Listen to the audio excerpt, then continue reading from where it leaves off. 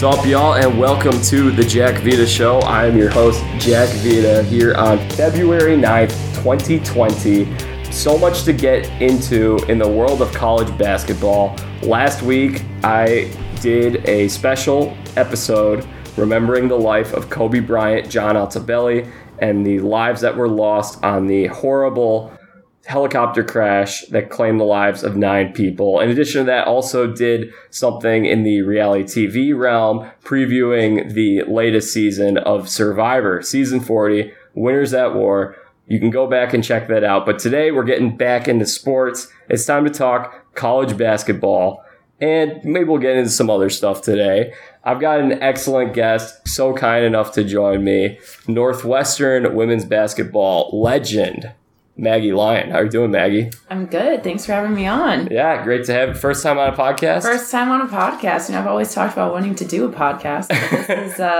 This is exciting. Yeah. Get my feet wet in the podcast. Yeah, it's great to have you here joining me in studio. I know. It's a fancy studio. I like it. Chilling in the dining room. Hey, you know, it's better than via phone. I feel like whenever I listen to a podcast over the phone, it doesn't, the audio doesn't sound as good. So this is, you know, no one needs to know what the studio looks like. It's a great studio. Yeah. It's fancy professional studio. My dog's hanging out here. It's got a mic. We got computer screens in front of us. We got notes. We're good. Good to go. We are good. Maggie, what would you say is the biggest story of the college basketball season this far? What's the first thing that comes to mind? Honestly, the first thing that comes to mind is that this is not a very good college basketball season. I think, you know... Well, it depends on how you define that. Right. I think that there's not one team that you're like, this is the powerhouse. You know, last year we had Duke and Zion. That was must-watch TV. Didn't want to miss any of those games. This year, San Diego State is the undefeated team. Baylor's got one loss. Baylor hasn't entered into the top 5 college basketball conversation in a couple years. And San Diego State, you know, they're always pretty good, but, you know, they're on the West Coast. They're in a mid-major conference. So them being undefeated, you know, you always have the caveat of, oh, well, they don't play very good competition, this and that. So, you know, the good teams are not as good, I think people would say, as any given year. The Blue Bloods are not as good, and I think that's kind of the glaring thing. People are like, well, you know, if Duke's not that great, if North Carolina's not that great, if Kentucky's not that great, if Kansas isn't that great, and obviously they're good relatively, but I think they got more losses than usual. They're losing the worst teams, and honestly, the star power of this year is not as good. I think you usually are looking for those, you know, the 5-star, one-and-done guys who are going to be the number 1 pick in the draft. And, you know, I think the 2020 NBA draft is the weakest class it has been in, 5, 6, 7 years. And the top 3 picks aren't even playing college basketball right now. So, actually, even the top 4, you've got, I think there's about 4 or 5 foreigners that are going to be drafted in the first round. And so I think there's not a ton of reasons for a casual fan to want to tune in, which is unfortunate, but everything goes in cycles, so hopefully they could pick it up. But there still are some good storylines, but I'd say the biggest storyline is that it's a little down this year. Well, yeah, I think what's shaping up to be is a wild tournament where you could get some Cinderella teams making a run, which is my kind of tournament that I love. So it's very open this year. We were talking a little bit before we got on the air here. The thing with the Big Ten is you got 9 or 10 good teams that are all interesting. Mm-hmm. And I think in the Big Ten, every single night, there are going to be 10 teams that are going to give you a tough game. But there's no real great team in that conference right now. Oh, for sure. I mean, I'm just looking at the standings now, and two of the teams that are near the bottom are Michigan and Ohio State, which at one point in this season were ranked AP number 1 or number 2. Yeah. And so now you got them near the bottom of the Big Ten, along with my, sadly, Northwestern Wildcats. Yeah. But that's on the men's side. So it has been a crazy year because, you know, Michigan and Ohio State probably do have the ability to beat Maryland at the top on any given night. But they've kind of hit some road bumps during conference season. And then you also have Penn State and Illinois, who are tied for second. That's insane. They have not been, notoriously good in the Big Ten. And so that kind of adds an interesting thing. Makes it a little bit more exciting for parity in Big Ten. But yeah, on any given night, especially, you got Rutgers, Purdue, they're tough matchups on any given night. I think, honestly, Northwestern gives people a hard time every single time, but we just haven't been on the winning end of that. Yeah. We stay in games, and we just lose out a little bit at the end. But, no, for sure. I also think I'm obviously a homer, huge Big Ten fan, but I do truly think that it's one of the conferences that is one of the most competitive every single year, and you never know who's going to win. Obviously, there's certain teams that win the whole conference more often, but in terms of competitive games on any given night, Big Ten, I think, is second to none. Yeah, the Big Ten, it's really interesting. I was thinking about Michigan in terms of what's happened with them, because I don't think they've had any injuries. I think they've had the same crew intact this whole year. I feel like one of the worst things that happened to them was being number one, because I feel like they started out, Juwan Howard comes in, he's got this message, no one's expecting us to do anything real great this year. They come out with a big win, North Carolina, Gonzaga, in the same week. Right. And North Carolina, we'll talk about North Carolina, what's happened with them. Turns out they aren't who we thought they were. I don't think anyone was at the time thinking that Michigan was the best team in the country, but at the time they had the best resume. They hadn't lost. Right. And I feel like that may have inflated some egos and could have contributed to their demise along the way here. For sure. I think a huge part of just playing basketball and being on a team in college basketball is the pressure that goes into every game. If you are not expected to win, if you're not expected to have a good season, you got a new coach, you got new pieces to the puzzle to fit in, this is just a rebuilding year, whatever, there is no pressure. Every single night you go into a game and, does it matter that you win? Yes, because you're a competitor and you're a basketball player and you want to win. Coaches are trying to get you prepared to win. But at the end of the day, there's not really a target on your back. The second, though, you get those big wins and you're Michigan, so you are on the national stage, you get that ranking, and then all of a sudden these players who are playing with nothing to lose are now playing with everything to lose. Yeah. They tighten up, and they're just in...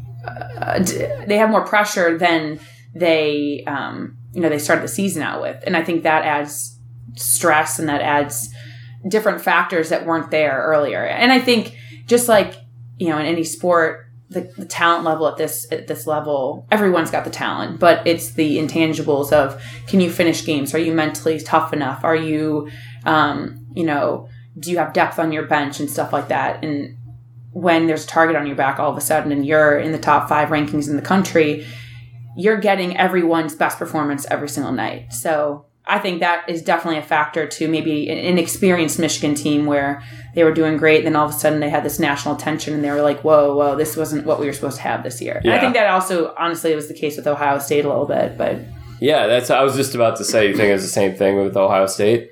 I think so, which is interesting because Ohio State has some of their best players with Caleb Wesson. He's been around the block a few times. Yeah. So I'm surprised that they didn't have enough leadership on the team to kind of hold people together, and that's another huge thing with blue bloods with a bunch of one and dones. You need that senior leadership, that junior leadership, someone who's been there, has contributed, had a lot of minutes, had a lot of experience at a high level to be able to help the teammates through a season. Basketball is the longest season of any college sport. And you hit mid-January, you hit early February, and you either want to just, you want nothing to do with your teammates, you want nothing to do with your coaches, and it's a grind. And you got to have those players that are able to be like, hey, I know it's tough right now. I know we just have been on the road for the past week. We're in classes, we're taking tests, we got practice, we got this and that, but we have to hold it together and we've got to grind out this win. So especially after you lose a couple in a row, your confidence gets shaken. So I think that teams that A, play good defense and B, have good senior leadership in the long run will do better. I think so too. It's interesting because lately we've been seeing this. The teams that are making these deep runs are not the one and done type of teams. Mm-hmm. Now, we've had some in recent memory, but it's so weird because a team like Kentucky, a team like Duke, their measuring stick for success is winning the national championship. Right. And anything short of that should be a pretty big disappointment with the amount of talent that they bring in. Right. No, I agree. I think that it's not, I don't want to say it's smoke and mirrors, but like, you know, there's a front that these blue blood programs have. And once you kind of see through that a little bit as an opponent to them, you realize that you might not have nearly the amount of talent that they have, but you have a better team unit. You have more experience, which, you know, in the college basketball world is huge. And I think that when there's pressure from these blue blood programs, the fan bases, everybody, they want to win a national championship when they have Zion Williamson on the team because it's their chance. Like, Jabari Parker's on the team, like, we got to do it.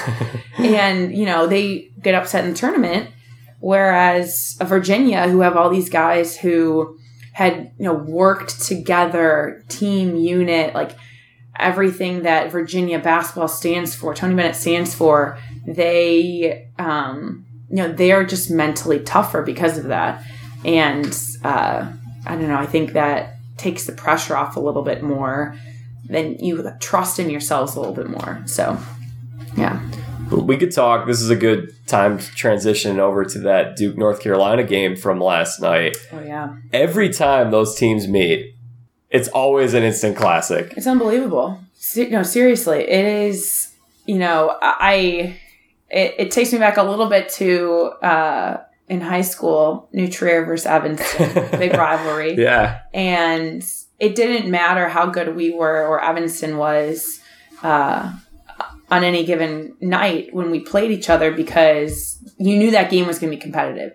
You know, Evanston wasn't that great for girls when I was in high school, but every single time we played them, it was a close game. Like, we were definitely a better team. And if it was, you know, just a random two high schools playing each other, we would have beaten them by 20. But every single time, it's just that heightened excitement about it, the buzz and everything. And so it's almost eerie, the record between, like, I think it was the last 50, before last night, the last 100 games, or last 50 games. Yeah, the last 100 games, 50 and 50. And the points were equal. Same amount of points. It was unbelievable. That's eerie. So now, you know, Duke's got one more win and got 2 more points, but well, there were some bad calls down the stretch there.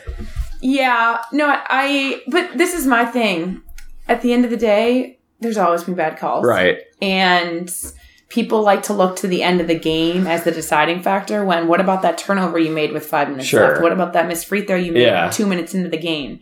I know that's, you know, kind of a cheap argument, but there's validity. It is true. To it. Yeah. And I think, you know, now that I coach basketball a little bit, it's something that I definitely preach to my kids because, you know, you got to look at yourself in the mirror and be like, what could I have done better? I mean, North Carolina choked regardless. For sure. And I think that's what this shows. Like, North Carolina's not good this year.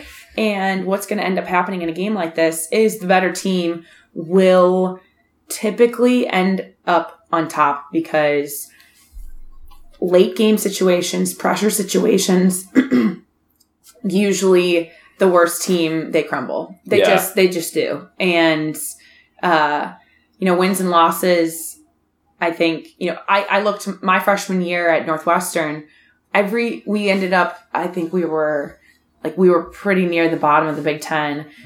I think we only won 4 or 5 games in the Big Ten that year, but every single game, like, we did not lose a single game by more than 8 points. Every single game was a really close game. We were in it the whole time, but we never ended up on top. And that shows, like, we weren't as experienced yet.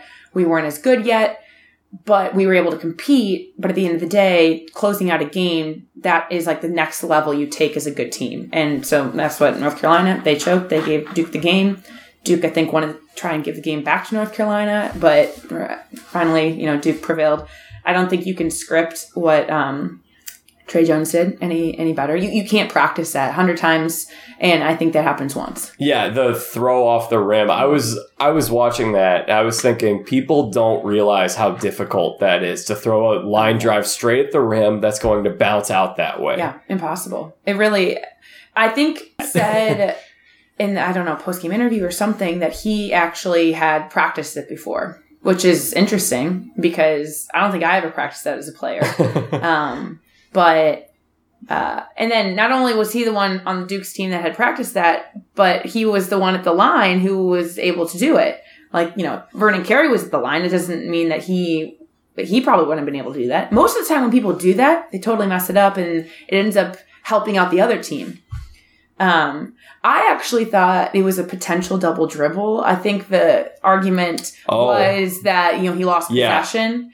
But I thought it was kind of a little sketchy play there. But I'm glad that it wasn't called that because it was just such a sick play. Yeah, no, I also think that earlier in the game, if that had happened, they might have called something. But I think it's hard for refs at the end of the game like that to, they don't want to be the ones to decide a game. Sometimes you get refs who think it's all about them. They do, but I think that, no, it was wild. And it just, it always lives up to the hype. It's incredible. You brought up your freshman year at Northwestern, Big Ten Freshman of the Year. This is true. Yeah. Yeah. That was exciting. That was fun. It was in a fortunate situation where I got a lot of opportunity my freshman year. So got a lot of playing time. And my coach really let me kind of work through mistakes, which is, I think, a huge thing in like growth and development of a player is being able to let them make mistakes and keep playing.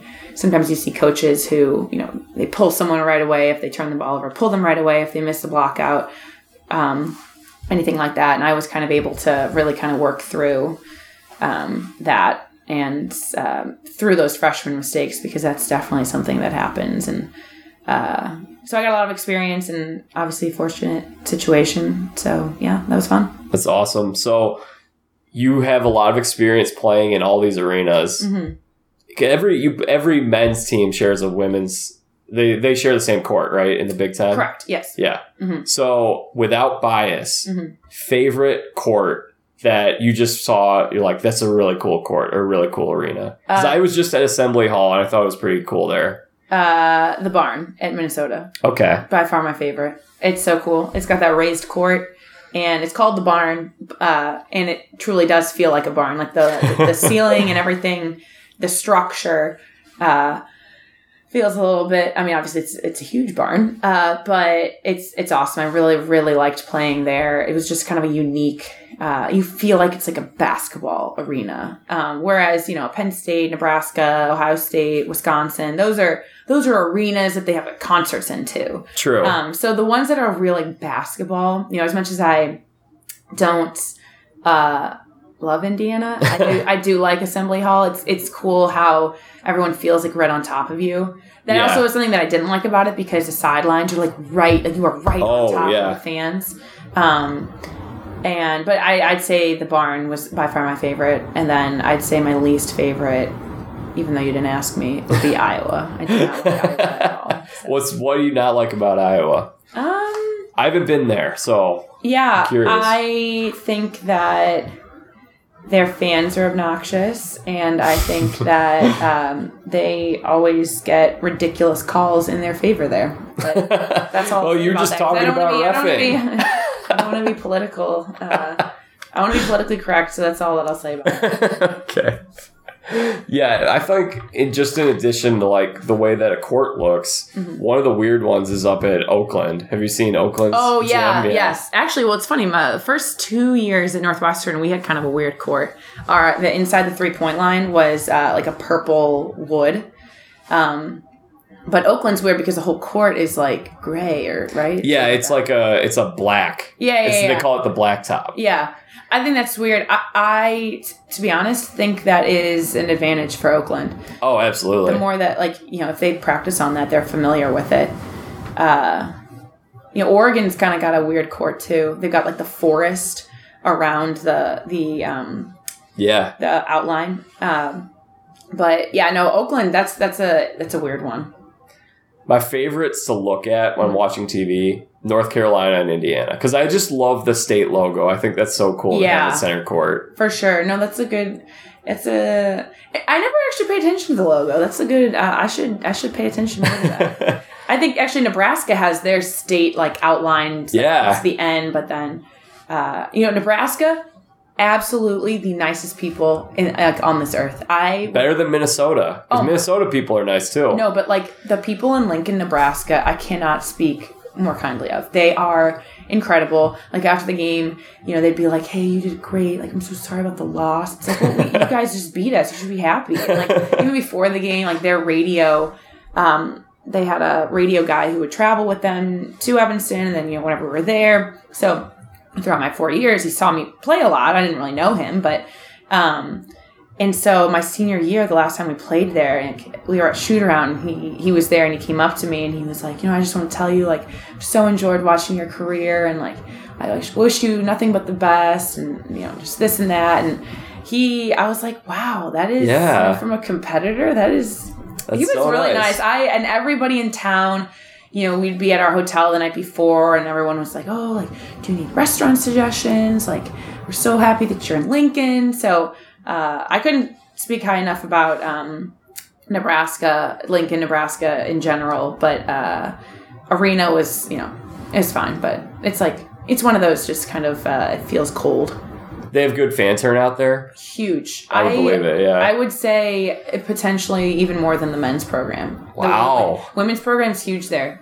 They would the whole arena would be packed when we played there, which was super fun. And they would have signs for like their bench players. People who wouldn't even get in, like fans were like, "Go, Lisa," and like Lisa's sitting on the bench. But no, it's incredible. That's awesome. And that's the interesting thing about college basketball is that you got these people, or you have these college towns that there's no professional sports there, and they just live and breathe their college sports there. I love it. It's so great because I prefer college basketball over NBA, college football over NFL. Right. Yeah, you have this just like allegiance and like emotional attachment to a team, which I guess cool. Some people do for. I think some people do for NFL teams, but not as much. I'd say for like an NBA team. Well, yeah, and we have to think about where we live. College sports aren't as big here in Chicago. Right. The pro sports are the big thing. Right. Yeah. But I agree. The Indiana fans, they were very passionate. Yeah. Someone threw something onto the court when I was there. It was the Michigan State game, if you saw that game a couple weeks ago. Yeah. Yeah. It was a good game. It was a great game. Yeah. So I've seen now over the last 2 weeks, because I saw Marquette versus DePaul last Saturday. So I've seen... DePaul, disappointing end of... started out pretty strong. Yeah. I was on the DePaul bandwagon until recently. It's tough, yeah. So I've seen now Cassius Winston and Marcus Howard, maybe the two best guards in the country over the last 2 weeks. And I got to say, there was one that I prefer in terms of I liked his game more than the other. Can you guess which one? I'm trying to remember what you said earlier. I didn't. Yeah. I was just talking about myself because I know who my favorite is. I would say... Well, I guess you could... I would say you would like Cassius better? Yeah. Okay, yeah. And I'm on the same boat. I think that Marcus Howard can be electric on any given night, which is awesome. Super fun to watch. But then there's times where like he'll go, 2 of 15 from 3. Yeah. I'm sorry. I'm not interested in watching that. The way that Cassius Winston can control the tempo of a game and can make his teammates better... hit shots when he needs to hit shots, super clutch. He's got such a nice step back jumper. Yeah, and his just calm demeanor in the midst of a crazy game, I think is awesome. He's a gamer, he's a winner, he's a leader. And I'm a big Cassius Winston fan, if you couldn't tell. No, he's got a great game. Yeah, Marcus Howard came out in the first 12 minutes or so. He had 17. And I'm like, he's shooting the lights out. Right. He might put up 40. This is great. And then he had a cold spell in the middle of the game, and they finished the game very strong. And so I think he's very entertaining to watch for that reason. But that can bring Marquette into spots where... their offense might not be flowing very well. Right. I think they live and die by Marcus Howard. Yeah. And that's just not reliable basketball.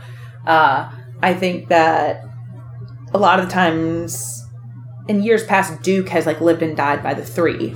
And I think that like Marquette this year specifically, because they used to have the Hauser twins, is that what it, or brothers, who transferred when they knew Marcus Howard was coming back. So he doesn't really have a ton of, I don't want to say he doesn't have a ton of help because I can't speak totally to the Marquette team. I've seen them play only a couple times, but no, he's for sure electric. But I think sometimes when you're a high volume shooter and you have the ultimate green light, it's a little bit easier to score a lot of points and be electric because you are allowed to shoot whenever you want. But no, we were talking also earlier about the comparison to him and Carson Edwards, and I definitely think there are comparisons there where, you know, undersized guard and can just light it up. Yeah. I think Carson honestly has a little bit better like efficiency rating. I think he shot a little bit better. But I'd have to actually check the stats on that. I'm not sure. But in terms of what Carson Edwards did in the NCAA tournament last year, I don't think we won't see that for a while. That was unbelievable. Just like 50-point games back to back, knocking down clutch three after clutch three with people's hands in their faces, someone 6 inches taller than him. Like, it was unbelievable. I was bummed they lost that game to Virginia because I wanted the ride to keep going. That was one of the best college basketball games I've ever seen. We talked about earlier how about, you know, the better team ends up just closing the game. And Virginia, you know, they won the national championship. They grinded it out, and you got to make those key plays down the stretch, and that's what they did. Purdue is starting to peak right now at the right time. They just blew out Iowa the other night. Which was crazy, especially with the Bobby Knight return. I can't believe that Indiana lost. Then they beat Indiana. Yeah, the next game. Yeah. Yeah. Oh, you said that's the right. Iowa game, but Iowa, yeah. I was thinking Indiana yesterday. Yeah. I don't know. I think Purdue is very hit or miss. I think they needed more out of No-Jill Eastern this year than he can give. I think he's a great player, but I think he's a real good complementary player. They don't necessarily have that like star. Yeah, I think they're setting themselves up well for next year, though. Yeah, for sure. And I really like Matt Painter, the coach. I think great coach. He does a really good job. I've loved their teams. Like back in the day with Etuan Moore and Juwan Johnson and Robbie Hummel and all those teams. That was like when Big Ten. That was like the heyday. I miss that. Yeah. So I'm thinking about some of these teams. Indiana wins that game that I go to, and they end up losing by 1 to Maryland that weekend. That was a close game. They ended up choking in. When I saw them beat Michigan State, I'm like, that's a tournament team right there. Right. There are a lot of these Big Ten teams that you just don't know what to make of because they look like a tournament team 1 second and they don't the next second. Yeah. No, I completely agree. Like, I think Joe Lunardi has 10 of the 14 Big Ten teams in right now. I think it probably changed after yesterday, but you're totally right. The Big Ten's biggest issue entering into the NCAA tournament or getting a bid will be the Big Ten. Like that's their biggest thing because everyone beats up on everybody, so that everyone's records gets messed up, and no one consistently we swept Penn State, we swept this team, whatever. No, everyone's either splitting or losing to close games, whatever it is. And I think Indiana beats Michigan State, and then they lose by 1 to Maryland. And if they had beat Maryland, so that would have been it would have been 3 straight wins. 2 back-to-back top 20 wins. Yeah. And then you don't know what then happens at Penn State, Ohio State, Purdue. Like, it is all about, like, a momentum that you build. And any given loss can just derail you completely. Or any win can propel you forward. So this is, like, huge crunch time of the season. And I think that loss to Maryland was real.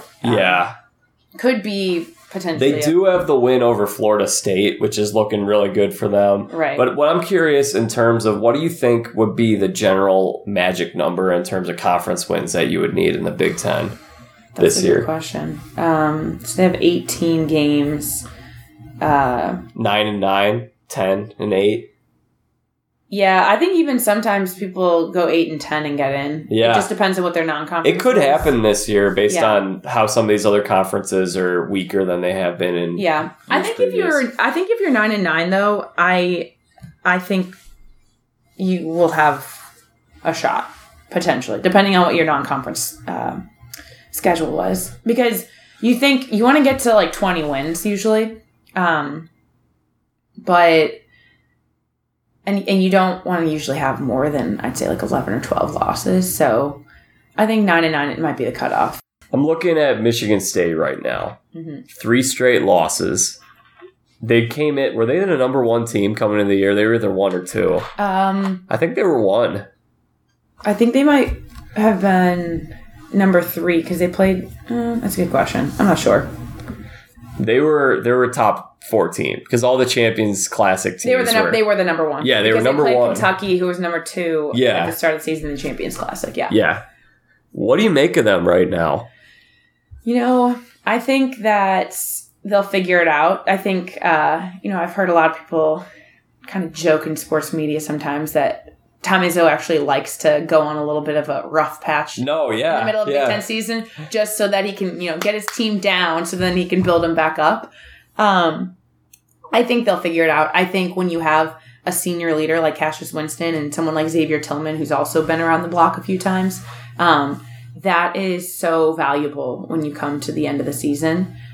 People who have been there, people who have, gone through the highs, gone through the lows. So I think that I have utter faith in Cassius to get this team back on the right track. And same thing with Izzo. Izzo's teams, they honestly haven't done as good in March in the past 2 or 3 years. Yeah. But, you just can't count him out. Well, you were hinting at this. I feel like they do better in March when they don't have the target on their backs. Correct. Because I think of the year they went to the Final Four in 2015. They were like a 8 seed? 7 or 8, yeah. With Denzel Valentine. Yeah. The talent was there, but they had a similar type of stretch like this that dipped them down. Yeah. So this could be a blessing in disguise for his guys. Mm-hmm. I'm looking at the rest of the schedule. They have a tough stretch. They've got the only easy ones. The only unranked games are Nebraska, which should be an easy win for them, and then Ohio State, which you never know. Yeah. Everyone else, though, they've got Illinois, they've got Maryland twice, they've got Iowa, they've got Penn State. So, and the majority, they only have 3 home games in that stretch. So that's going to be tough. They're going to have to. They're going to have to go. How many games is that? That's 7. So they probably have to go 4-3 or 5-2. Expect to lose a few, but really got to win the home games. That's going to be huge. I don't think they're going to be ranked this week. Really? Because they're 16. They lost 2 games this week. Mm-hmm. So they'll be 16-8. What you'll find is a lot of times rankings, politics get into play. So that's what I'm curious to see. They'll keep them ranked. They'll be maybe 25 or something, just because it's Michigan State. True. And you got to be, nationally relevant. Any other teams in this Big Ten you want to talk about? How about Illinois? It's funny. I'm naturally, because I'm a Northwestern fan and a Northwestern alum, not a big Illinois fan, but they are good and they have grinded out wins. They've got I have no idea how to say his name, but Kofi Coburn. No, Ayo Dosunmu. Yeah, or something. That was good. You got it. He's good. I kind of had doubts in him at the beginning of the year. I was watching him a bunch, but I'll be interested to see if they keep playing well. I think the name of the game with Illinois has been underachieving or just kind of disappointing season. So I'm just waiting for that to happen. But hey, if they keep winning, more power to them. We need some good Big Ten teams because at the end of the day, when my Cats are at the bottom, I'm rooting for the Big Ten. So yeah, and it's good to have Illinois basketball being relevant. This state should have a good team. Yes and no, because I'm a Northwestern fan. Right. So I think that if we have a good team, we could be. Yeah. We got to get the Chicago guys. We got to get the good Illinois guys. But yeah, I know it's when Loyola was in the Final Four, how awesome was that? Right. No, I completely agree. I think that Illinois should be better than they are. and I don't understand what their issue is. They were great with Bill Self. They were great with Bruce Weber.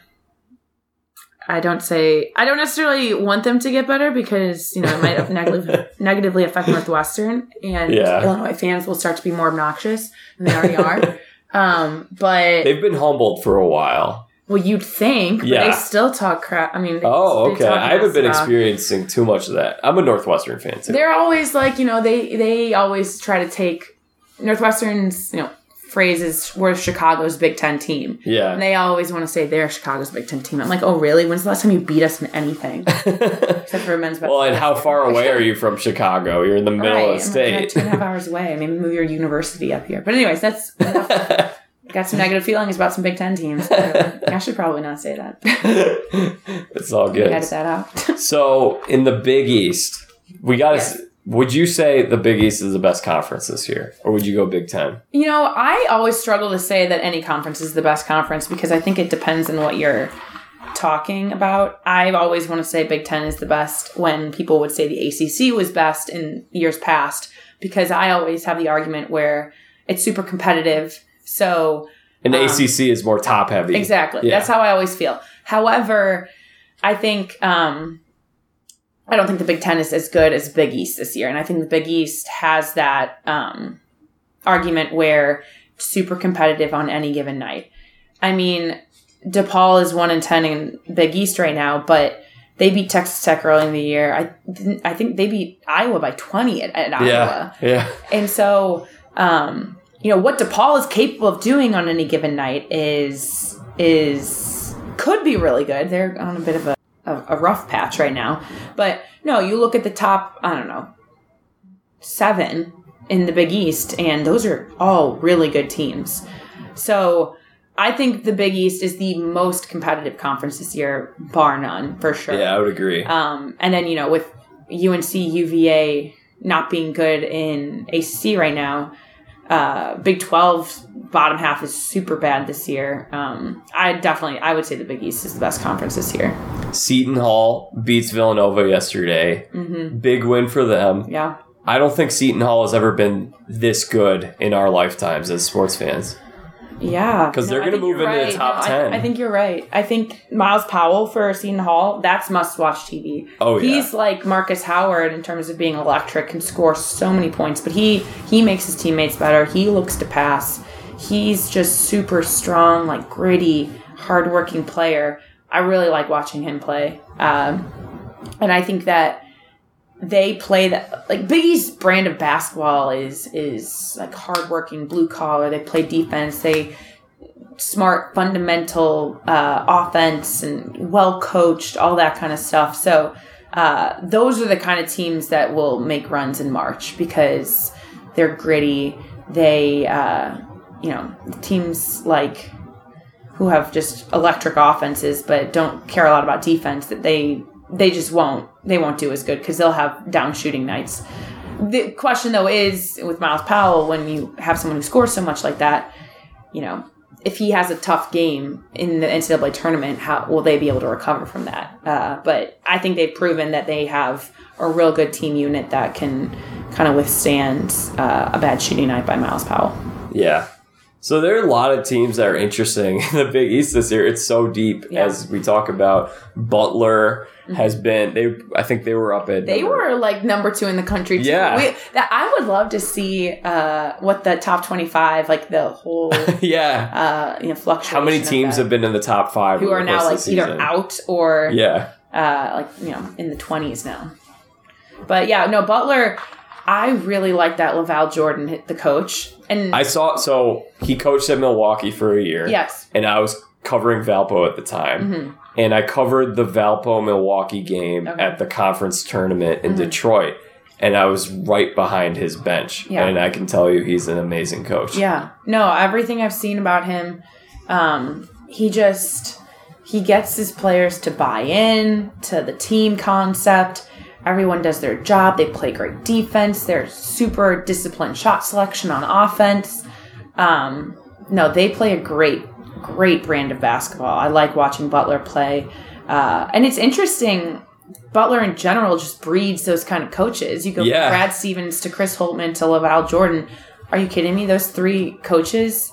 And going to Butler, that's like, why can't high majors, they want to get these, flashy coaches. Yeah. But it's guys like this who they can turn a program around because it's all about culture. That's why they hired, when Beeline left Michigan, Juwan Howard.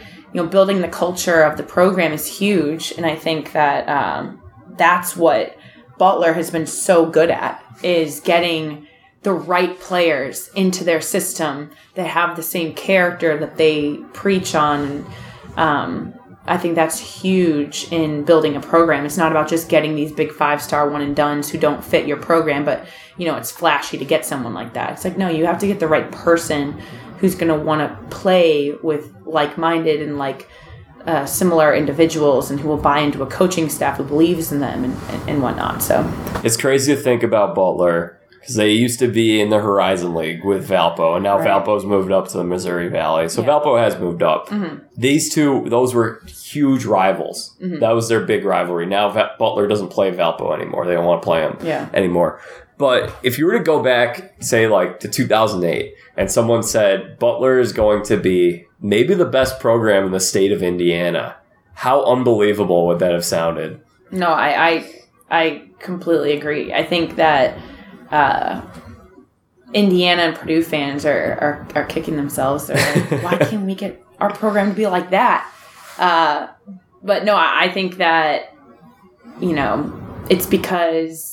I think a little bit is because they've been in conferences that have not been as competitive as the Big Ten. Mm-hmm. So they had time to kind of go through growing pains. Whereas, when you're at Indiana or Purdue, if you don't perform, you don't succeed within 2, 3, 4 years, you're out. They're going on to the bigger, better thing. And you're also dealing with getting recruits who are going to be 3-year, 4-year guys.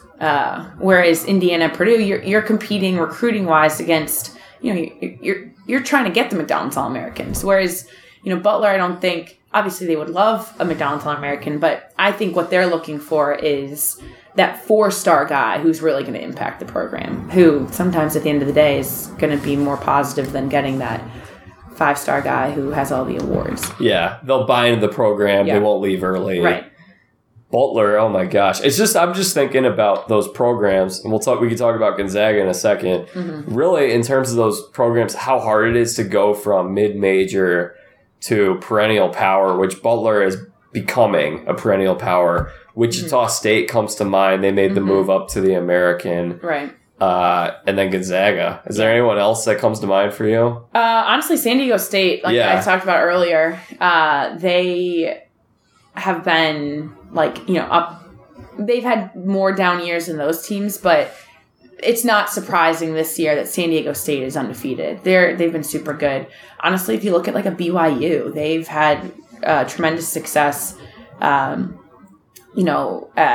a level that is not a Power 5. Yeah. I think St. Mary's has been really, really good. A lot of West Coast teams, actually. I'm trying to think of some other ones, but I always think it's fun to see the mid-majors making runs, and because it's really hard to get players to your school, but it's also really hard to eye the talent that's underrated. It's really hard to find that player. You might think they're underrated, but you got to know that when they get to college, they're going to be a difference maker, because maybe they're underrated because they just aren't that good, but they also might be underrated because, no one's really given them a fair chance. And I think it's a fine line between finding that talent. And that's what those teams do is get guys who are being overlooked by the bigger programs, but are good enough to totally make a huge difference. So in terms of Gonzaga, San Diego State, do you have a preference for one of these teams come tournament time that you would buy more stock into? Oh, I think Gonzaga, because they've been there. Yeah, they have the history. They've been there. They have, coaching staff that's been there. I think that this team is actually, even though they might not have a Zach Collins, who was a lottery pick, they don't have a Brandon Clark last year, who was a big pick, and they don't have necessarily the huge names, even though, they do have stars on their team. Yeah. But I think that they're super solid. I think they're really, really good. And what they've done over the years is building up their non-conference schedule. So they've played tough teams. It used to be that no one wanted to give any credit to Gonzaga because they weren't playing anybody, which is true. Their conference schedule is a lot easier than playing in the Big Ten, Big East, and getting beat up. But I'll push back to that and say, if you're a team like Valpo, it's really hard to get teams to play you because Gonzaga has a reputation now. For sure. So if you beat Gonzaga, you're going to get credit for beating Gonzaga. Right. But I'll give you an example. When Valpo had their team 3-4 years ago with Alec Peters,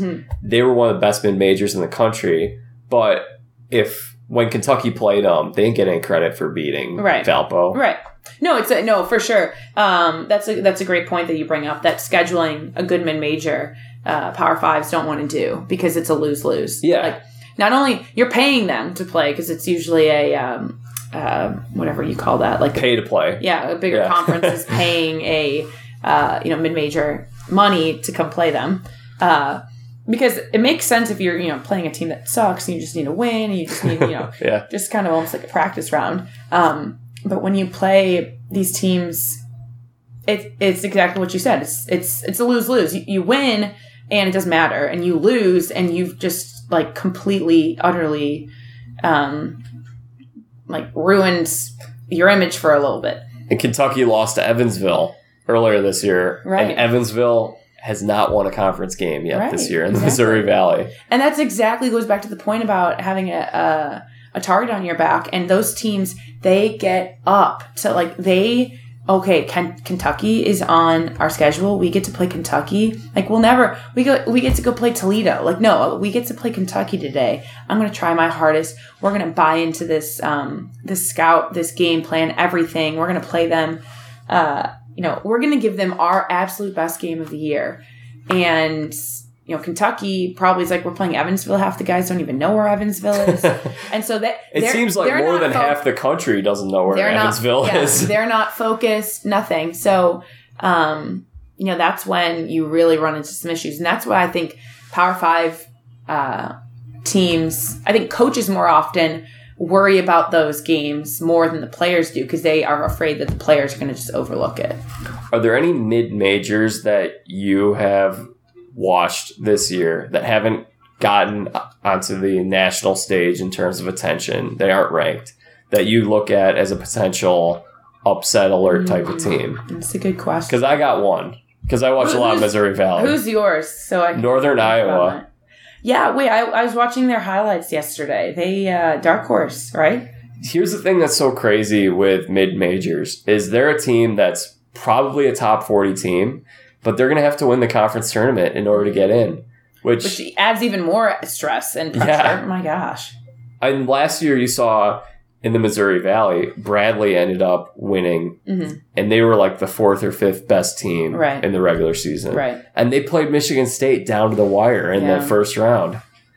Yeah. No, I think, I think the Atlantic 10 conference, which we haven't talked about. Oh, yeah. I think, obviously, Dayton is winning that conference, and they're top 10 in the country, and they're super good with Obi Toppin. But I think a team from that conference, VCU, maybe?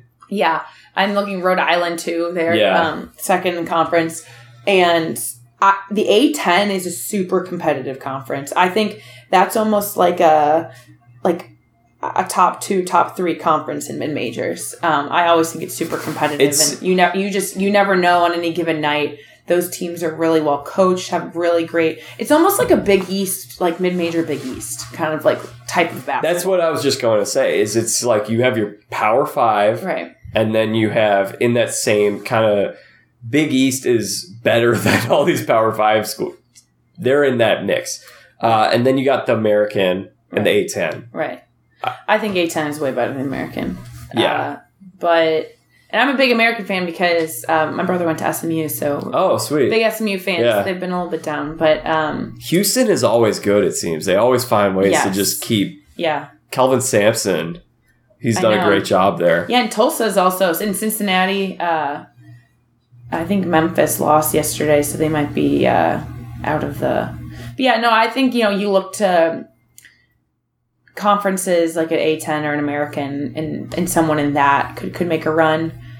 Those are the only... I really like St. Mary's. I like how they play. Yeah. They've got to get in the tournament, though. That's the hard thing, like you said, about those conferences is getting into the tournament. At least with the A10 and the American is they do get a little more respect in the sense that they will get some at-large bids. Yeah. I also think, I don't think this is the year for an Ivy to make an upset, but that might be a bad take. You might look back at this tournament time and the Ivy League goes on a Is run. Yale still the top team? Yeah. I was watching. Do you see the end of that Yale game against Harvard? I think no. Yeah, Harvard. Yeah. Where he got fouled and he was shooting the three. Yeah. And he made it. And then they spend 5 minutes reviewing how much time's left on the clock. And the poor kid misses his free throw. Yeah. It's probably because their technology isn't as there are only like two cameras. Yeah, exactly. The camera angles aren't quite the same as when it's ESPN broadcast.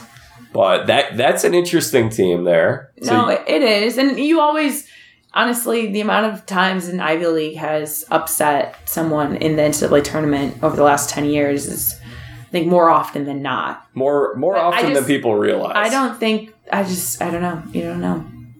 I don't foresee them upsetting anybody this year. I don't think it's as strong. Jumping around to some of these other conferences, Auburn's a great story with Bruce Pearl. Yes. I was reading the other day how it used to be, Kentucky was the SEC basketball king, and that it was really hard to always play at Rupp Arena because, the fans are crazy, whatever.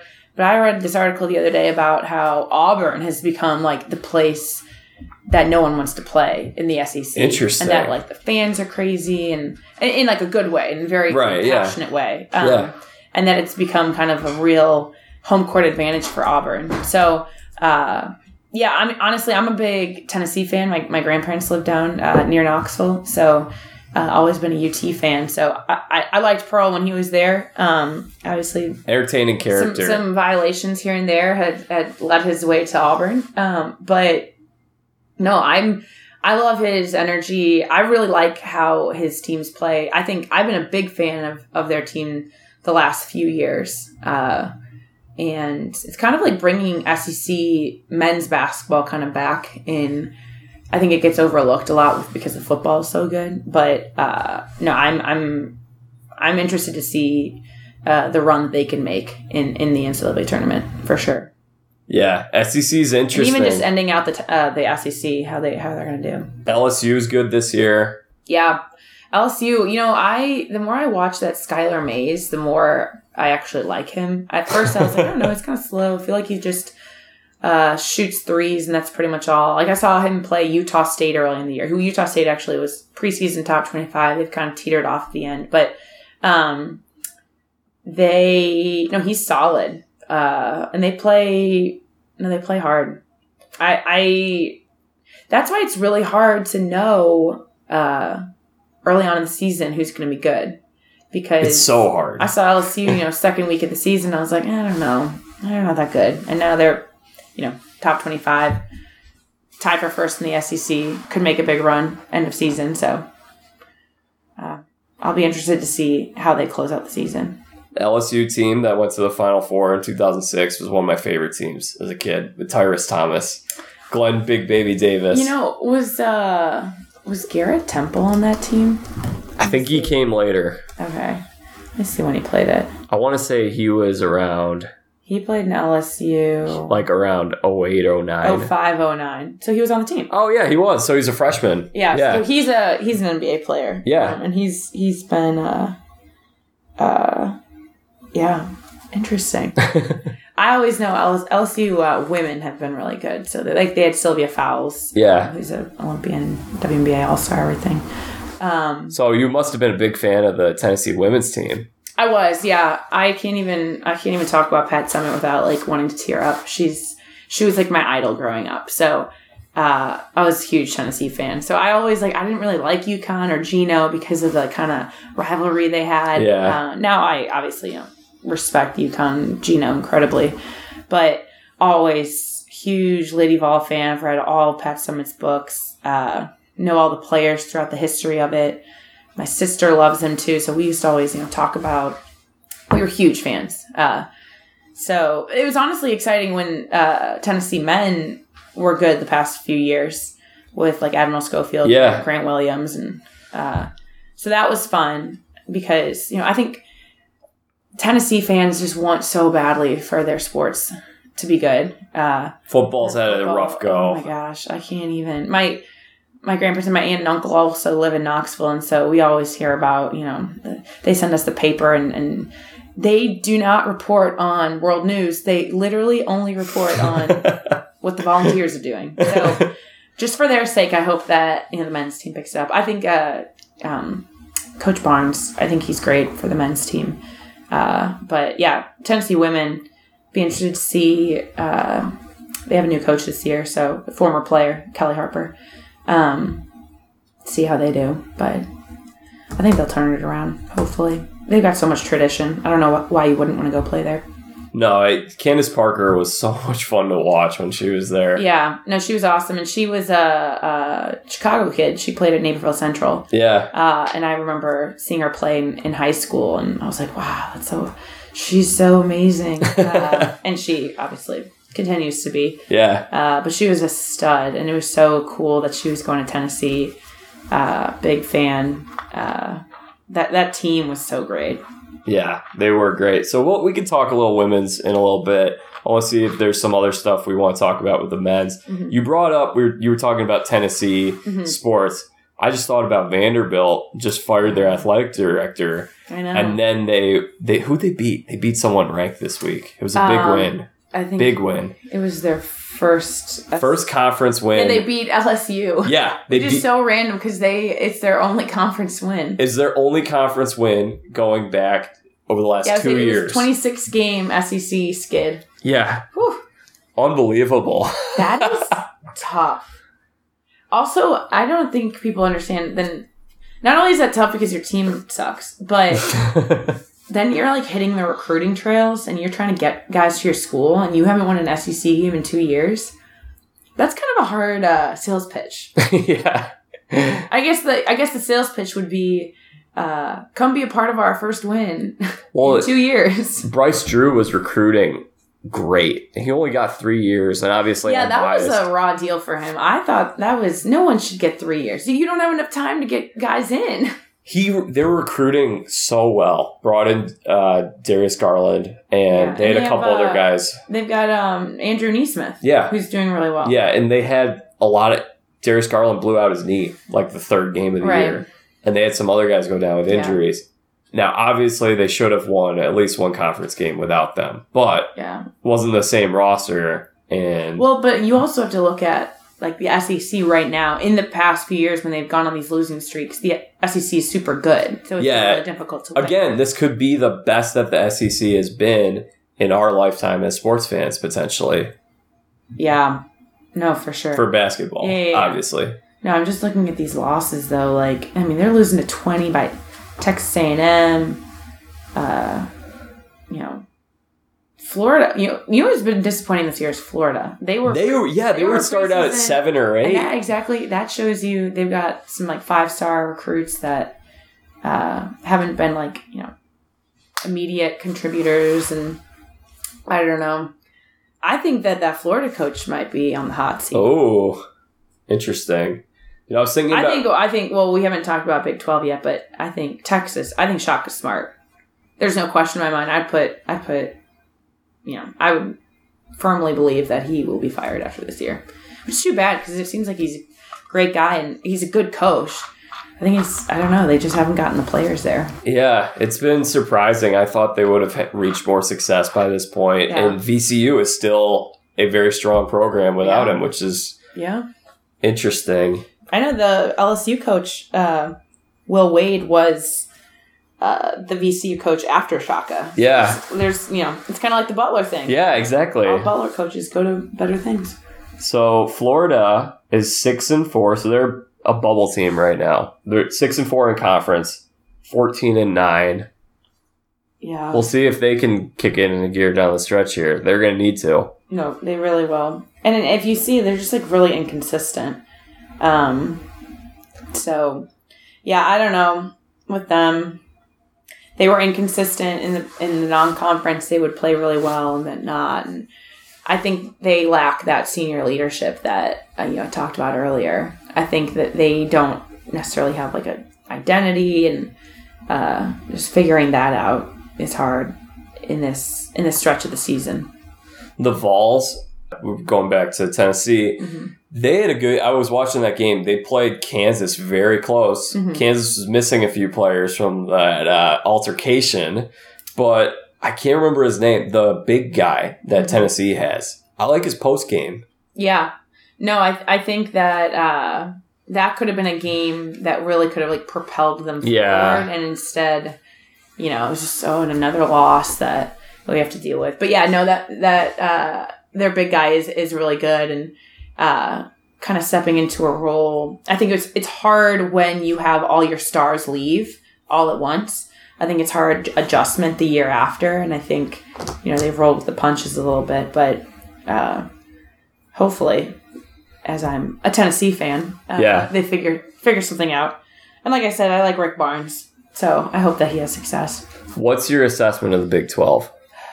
Big 12 is super down this year. I'm usually a really big Big 12 fan. I think they always have really exciting games, and they've had some really fun players like Trae Young, Buddy Hield at Oklahoma, Jalen Fisher at TCU. Right. Now he's at Grand Canyon University, which my sister Laura is at TCU. They often joke that GCU is a knockoff TCU. Well, the logo is pretty much saying the colors. Exactly. I'm right there with you. And then, Texas Tech isn't as good this year. Iowa State has been down. Baylor, though, obviously, number one team in the country, so you got to give them credit there. And then Kansas, obviously, is a mainstay. I'm surprised by West Virginia. I saw them play earlier, and I did not think that they would be as good as they are, but they are, they're ranked in the top 15. Great coach. Obviously, yeah. I mean, yeah, he's tough. I don't know if I'd want to play for him, but he gets the job done. He loves the press. I haven't seen a coach who loves the press as much as he does. Yeah, he's wild. But I think that, it's top heavy this year, which is not usually the case. I think it's usually pretty competitive. But if you see like the middle of the conference is just beating each other up, they're all either 6-4, 5-5, 4-6. So it's pretty, and a bunch of those teams are like that. Whereas Baylor's 10-0 and Oklahoma State's 1-9. So everyone in the middle, it's pretty competitive. I think, I could see Baylor making a big run. I can too. I don't think, I don't like Bill Self in March. I don't like Kansas in March. Yeah, I never trust them. Never can trust them.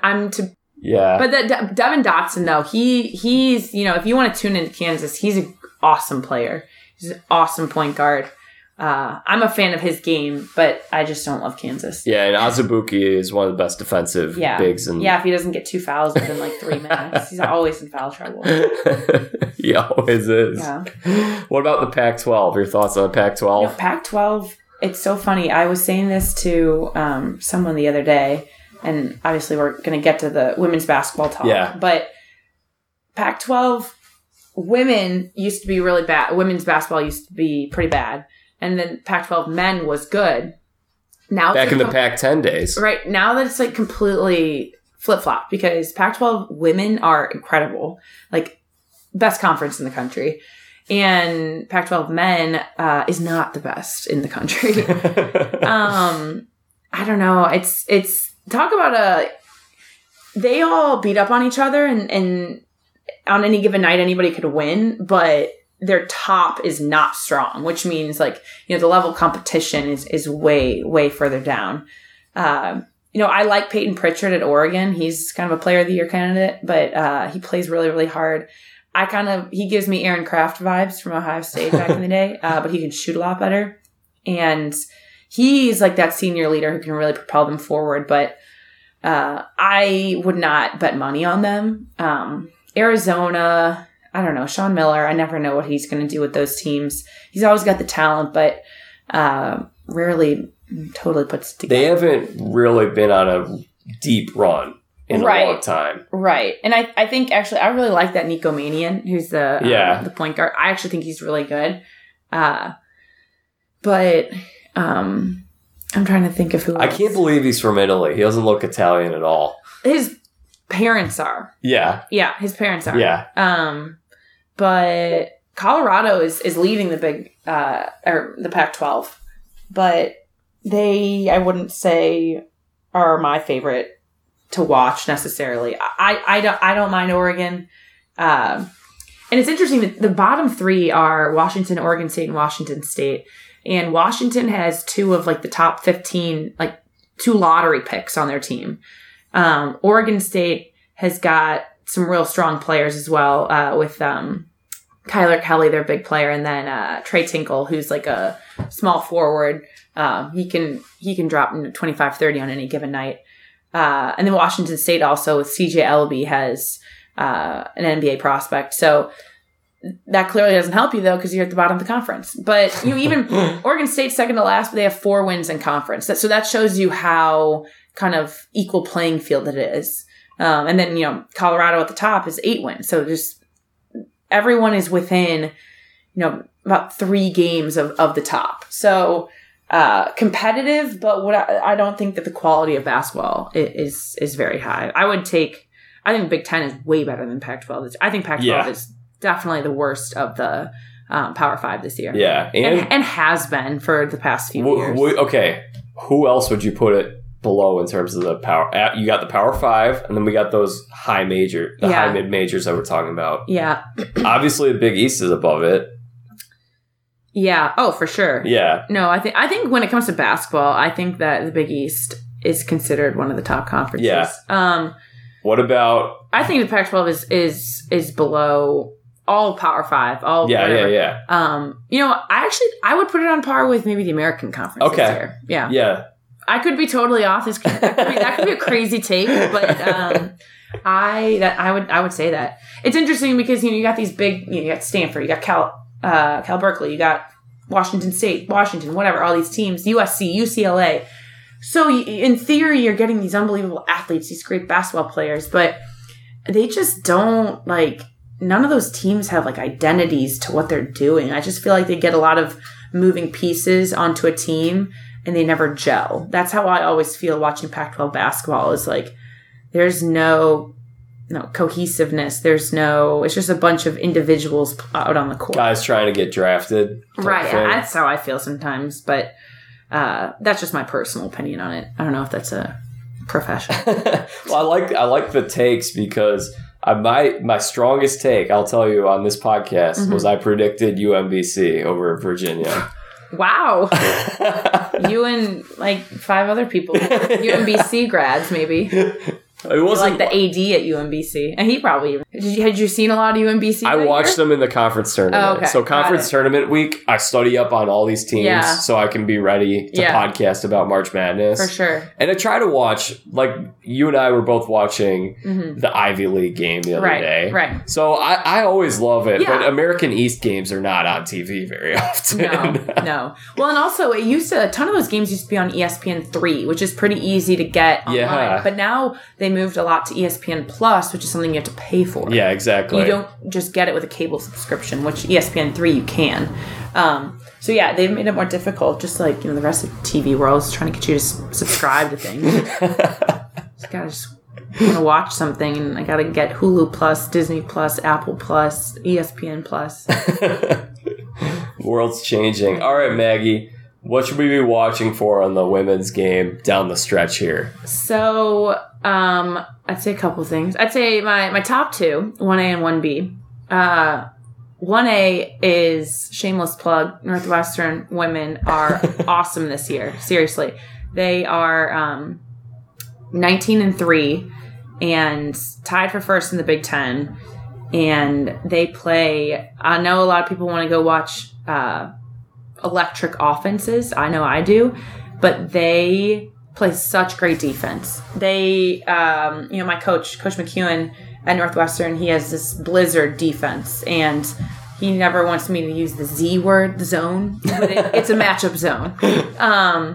And they have Sydney Wood and Veronica Burton, who are 2 sophomores, which is awesome, who run the up-down guard in that matchup zone. And they're just like swarming everywhere. They get their hands on every single pass.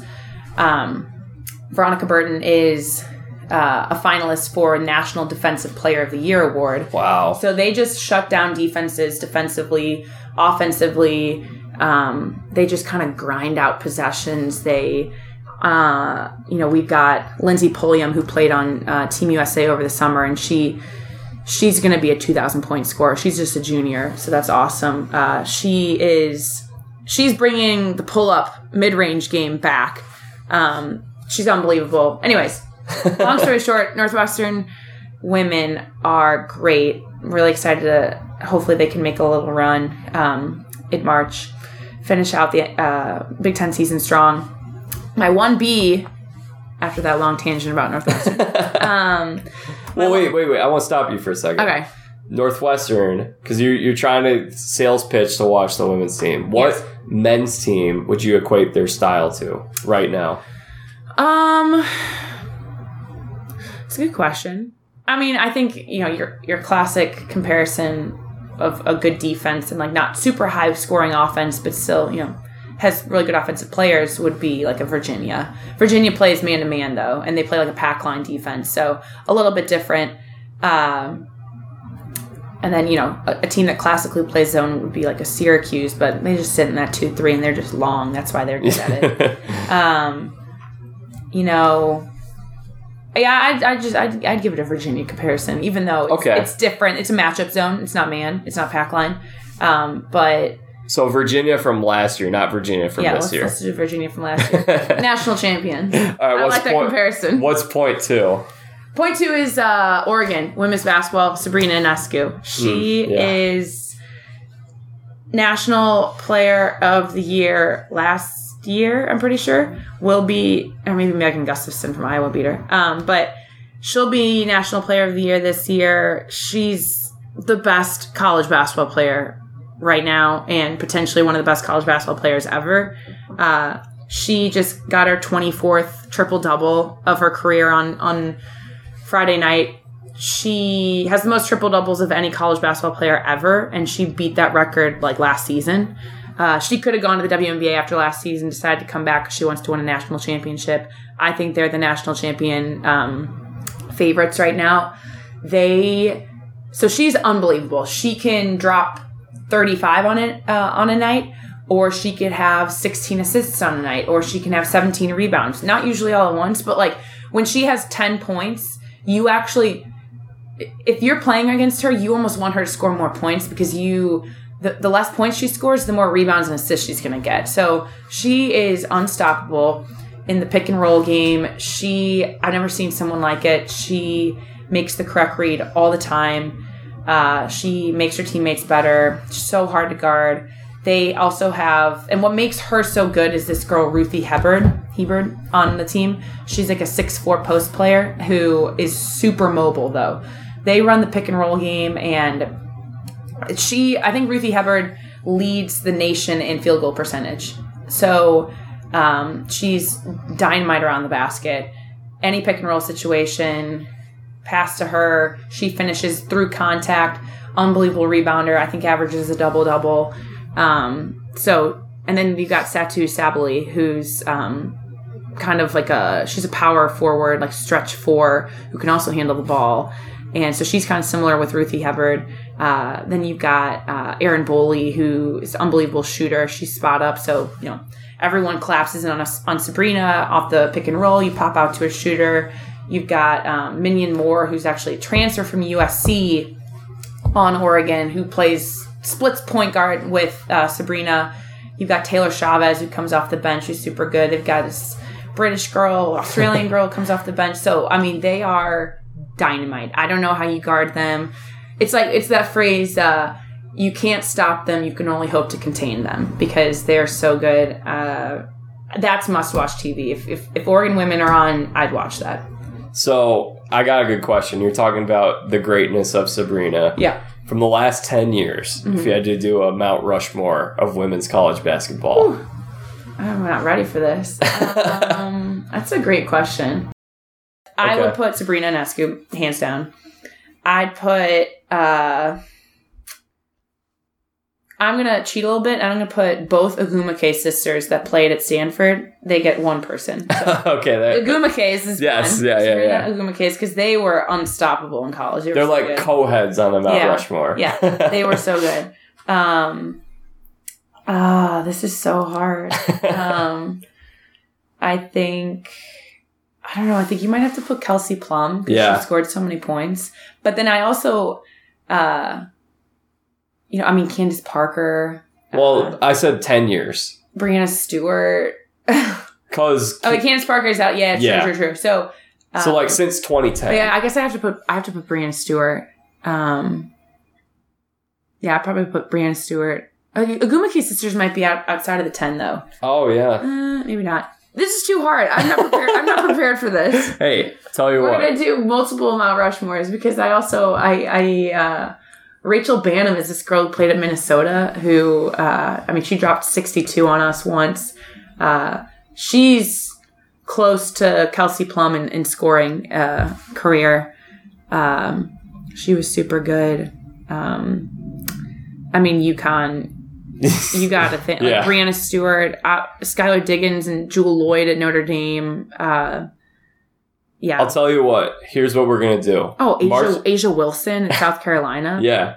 March Madness. You come back on the podcast. Yeah. And you can have... I'm ready. Yeah. You come prepared. You could have your all-decade team for the 2010s. All-decade? Okay, I could do that. Might be a little easier. You could have a bench. You don't have to just have 5. Bench, and then I got reserves, alternates, the whole thing. I got maybe 2 teams playing against each other. Maybe I got to have a West Coast team, East Coast team, whatever. Have you seen Carissa McLaughlin play at all from Purdue? Yes, she had that game against Northwestern last year. She lights it up when she's hitting. She's hitting. I think she's a real solid player, and I think that was last year we lost to them, and she lit us up. She hit 8 threes or something, and I was watching that game. I didn't know who she was before that. I watched that game. I'm like, who is this? Yeah, I've seen her play a few other times. She's great. Yeah. But that game, she had that step back jumper for the win. It was unbelievable. I know. Trust me. I remember it. Bring up bad memory. Sorry. No, you're good. I was just thinking just Big a fan Ten. now. But yeah, I think, she's a great player. And anytime that you can, shoot that accurately in a big time game, it's one thing to shoot really well in practice or whatever, but to hit that many threes in a game and under pressure situations like the game winner, that's awesome. That's incredible. I think last time we played her, we shut her down, so kind of shut Purdue down. But yeah, no, she's awesome for sure. In terms of women's sports, do you pay attention to volleyball, college volleyball, or softball? I do. Yeah, I used to play softball when I was younger, so I'm a big Northwestern softball fan, and I follow along their team. They were really good last year. Yeah, they were. It's so important, and this might sound obvious, kind of like in basketball, you got to make shots.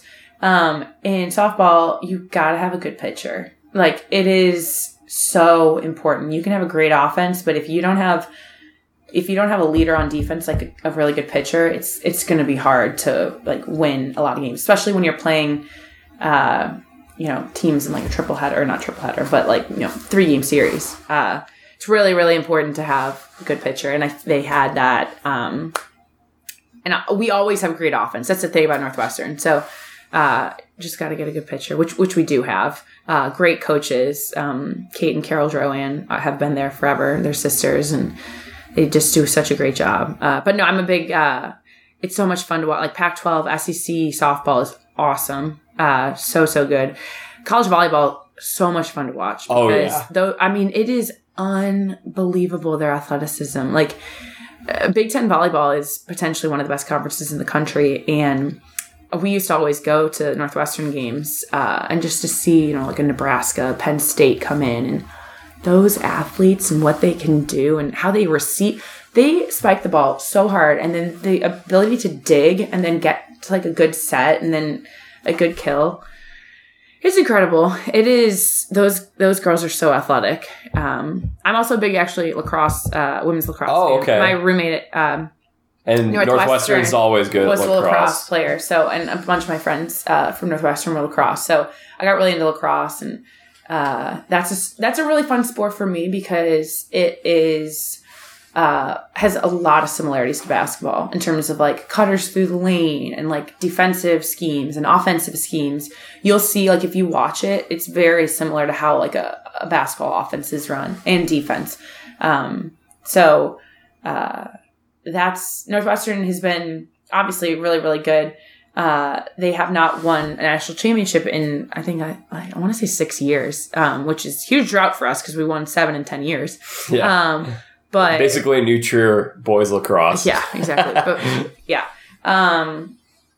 No, it's super fun to watch. And, I'm a big gymnastics fan too. Oh, okay. Olympics this summer. Yeah. And, Pac-12 gymnastics is really, really good. My aunt lives in Park City, Utah, and she's a big Utah gymnastics fan. So, I followed that. UCLA gymnastics is really good. Oklahoma, obviously not Pac-12, but they're really good. They have Maggie Nichols, who, if she hadn't torn her ACL right before Rio, she would have been on the Olympic team.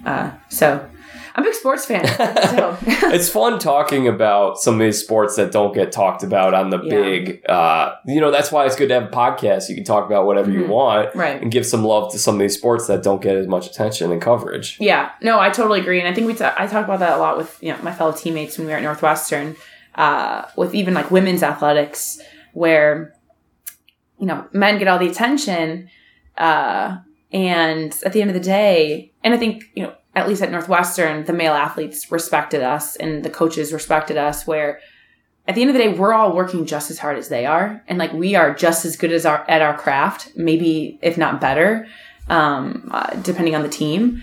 And so it's interesting how attention is not always because of how good you are, how hard you work, or how serious you are. It's just kind of like how society looks at female athletics and certain athletics. Like I'm lucky enough that I played basketball, so that and softball. Softball is really are like the highest softball is televised games on ESPN. Yeah. So I'm lucky that I played traditionally the most popular women's sport, but I can't imagine being the best field hockey player ever. And like your opportunities post playing career are not as high. And so, but we always talk about that, how it's like, you work just as hard, you put in just the amount of same work, you care about it, you're just as serious. And just because society does not view it as the same as men does not mean that we're not as good of athletes. Yeah. Yeah. And softball gets more viewership than the men's World Series. Yeah, because it's way more exciting. For college, yeah. It's faster pace. I like both games. No, for sure. And I don't want to say, baseball's not as good, but like, I just think the College World Series for softball, if you don't watch softball a lot, it's kind of like a fun, like shortened version. Oh, yeah. It's and I think the speed of the game is super fun with like, people who slap and drag bunt and sprint to first and like, all that is really, really fun. Maggie, I guess the last thing I'll give you a chance to talk about here. Mm-hmm. Do you have any guess how long we've been talking? It goes by fast. I don't know. Maybe like an hour? Hour 20. Wow. I know, right? Just got a lot to say. Podcast. It's so fun. It flies when you start. So, Cubs. Any Cubs opinions, takes going into this season? Spring training starts on Wednesday. Which is crazy. To be honest, when we aren't as good and there's like discord and we fire Matt and whatever, I'm someone who likes to remove myself from, or else I get too upset about it. Like I understand I'm that. a big believe fan. me. I'm a big sports fan. So like when things start to go bad, I don't want to be a part of like the bad conversations. Sports is, it's entertainment value. So I have not been following as much along with the, our off-season plays or our off-season, decisions. But my one opinion I have is about the David Ross hire, and I don't know if I loved that hire. I think it's hard. Well, is he a great leader? Should he be a manager? For sure. Like, he seems his baseball mind and his leadership and everything, what he provided the Cubs when he was on the Cubs was second to none, and we needed that. But to bring someone back to a team that he's now like a authority figure to these guys who he played with and who friends with and, went out with and all this stuff, there's some kind of, there's like a fine line between coach and player. And I worry that he's going to have to dance that a little bit more creatively than most managers do. So I'm going to be interested to see how that works out. And also it's like, Chicago loves him. I love him. The Cubs fans love him. And I don't want to not love him. So that's another thing that factors into wanting to take a job like that. It's a lot of pressure to do well. And when you don't do well, you don't want a fan base that loves you to now hate you. So that's just sports, I guess. The other part is that they haven't done anything to improve the roster. So right, which I know is like a lot of negative. I always hear my dad and my sister always talk. Well, that just makes it even harder for David Ross because it's like if the team doesn't perform, it's all going to be on him. Everyone's going to look at him. The only difference is him and Matt. Yeah. Exactly. And that's so weird to me because if you're trying to make this team improve from one year to the next in a division that's crowded, the Reds are going to be a good team this year. People are underestimating the Reds. Cardinals, Brewers, they're all going to be good. They're 4 good teams in the division. Right. You haven't done anything to make the roster better. Yeah. And now all the pressure... it's all going to be on him. Mm-hmm. And I feel like then the other thing that's weird is you talked about this. There are some guys who are on this team now. Ian Happ, Jose Quintana, Yu Darvish. They weren't there for the World Series. Right. I would think if I was one of those guys, I'd feel like a bit of an outsider because these other guys who played with him would have more of an in with him than I would.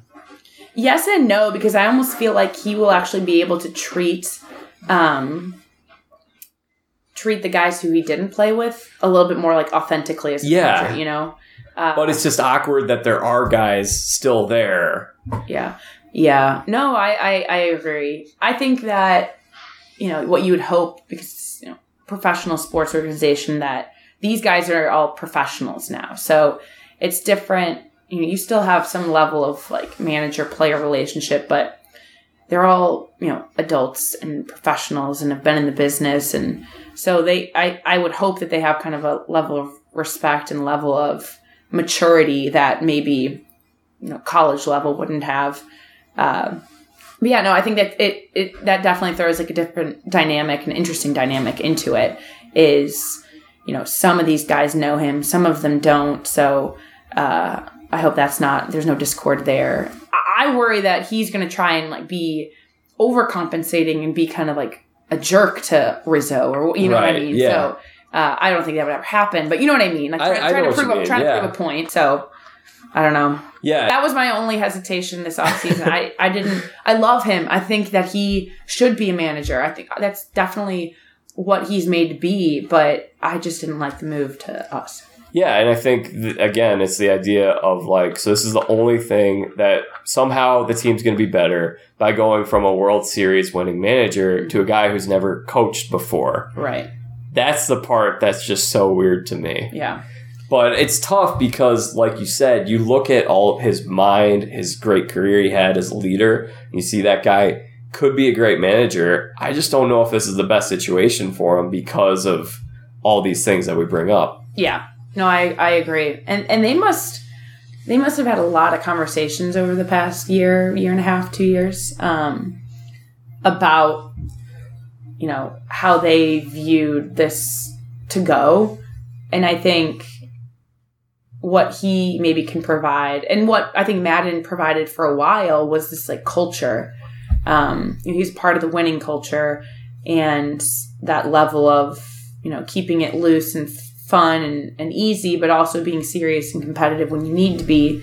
And for Ross to know what that was like as a player, I think maybe he can reach the players a little bit better. I felt like Maddon was doing a good job with that. I don't know. We'll see. At least they haven't traded Chris Bryant. That's the one silver lining.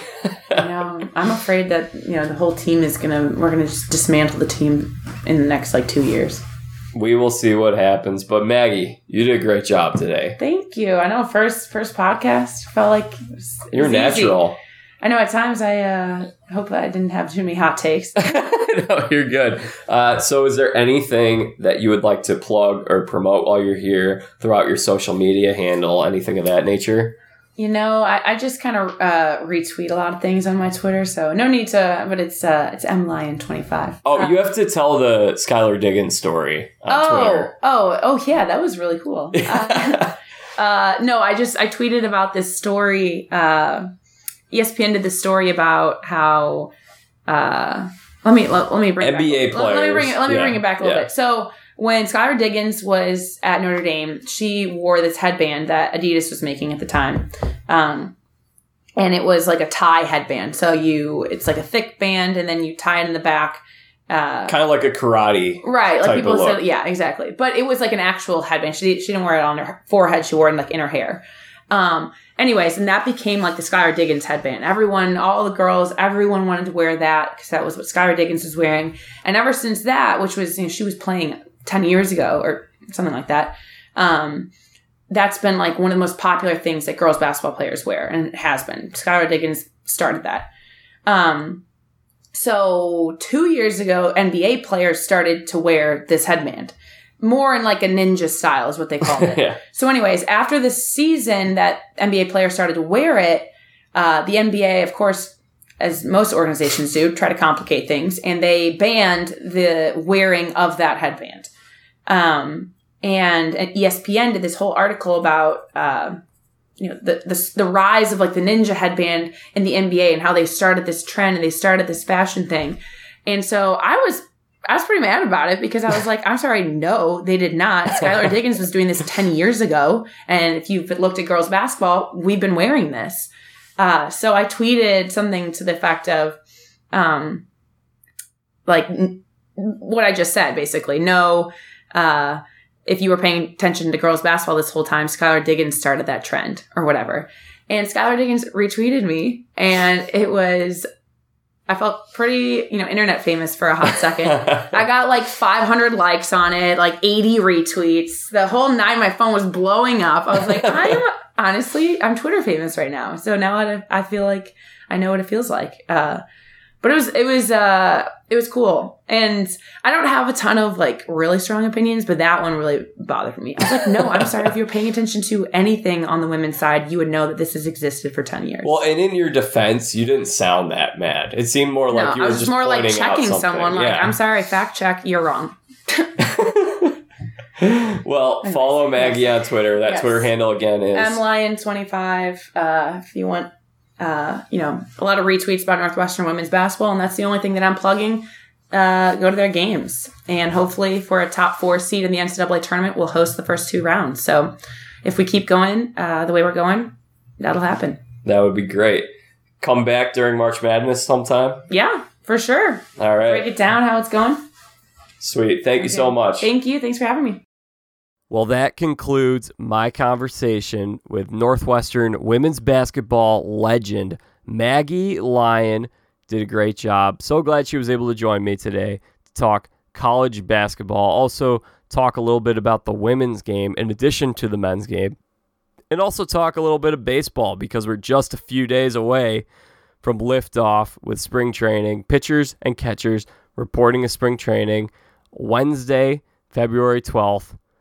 It's a good time. It's a good time of year. It's a good time of year. We got college basketball in full swing. We got baseball getting up off the ground. We got pro hockey. We got pro basketball. There's a lot of good stuff in the fridge right now. It's not one of those times where you just open up the fridge, you look around, and there's nothing. There's plenty of good stuff.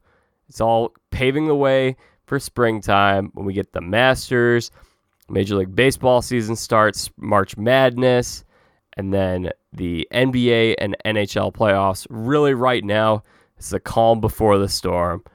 Really glad I was able to break down some college hoops with Maggie Lyon today. As I mentioned, Survivor Season 40 premiere, Survivor Winners at War, is premiering on Wednesday, February 12th. If you are interested in going back, just a couple days ago, I previewed Season 40 with Aaron Levitt, made our predictions for what we're looking for in this season, who's going to win, who's going to be a 2-time champ or 3-time champ. We'll find out. If you enjoyed this podcast, subscribe to the Jack Vita Show on iTunes, and you will always be notified whenever there's fresh content available. Trust me, guys, you do not want to miss out. So many great podcast episodes still to come in the year 2020. We're off to a great start right now. You can follow me on Twitter at Jack Vita Show. That's the same handle I have on Instagram as well. You can find me on there. And I would love to hear your thoughts. Are we sleeping on right now? Is Michigan State going to turn it around? Tweet me. Let me know. Let me hear your thoughts. I'll be back either later this week or next week with some more sports content, probably pertaining to college hoops, NBA, or Major League Baseball. Until next time, I'm Jack Vita. Bring in the dancing lobsters.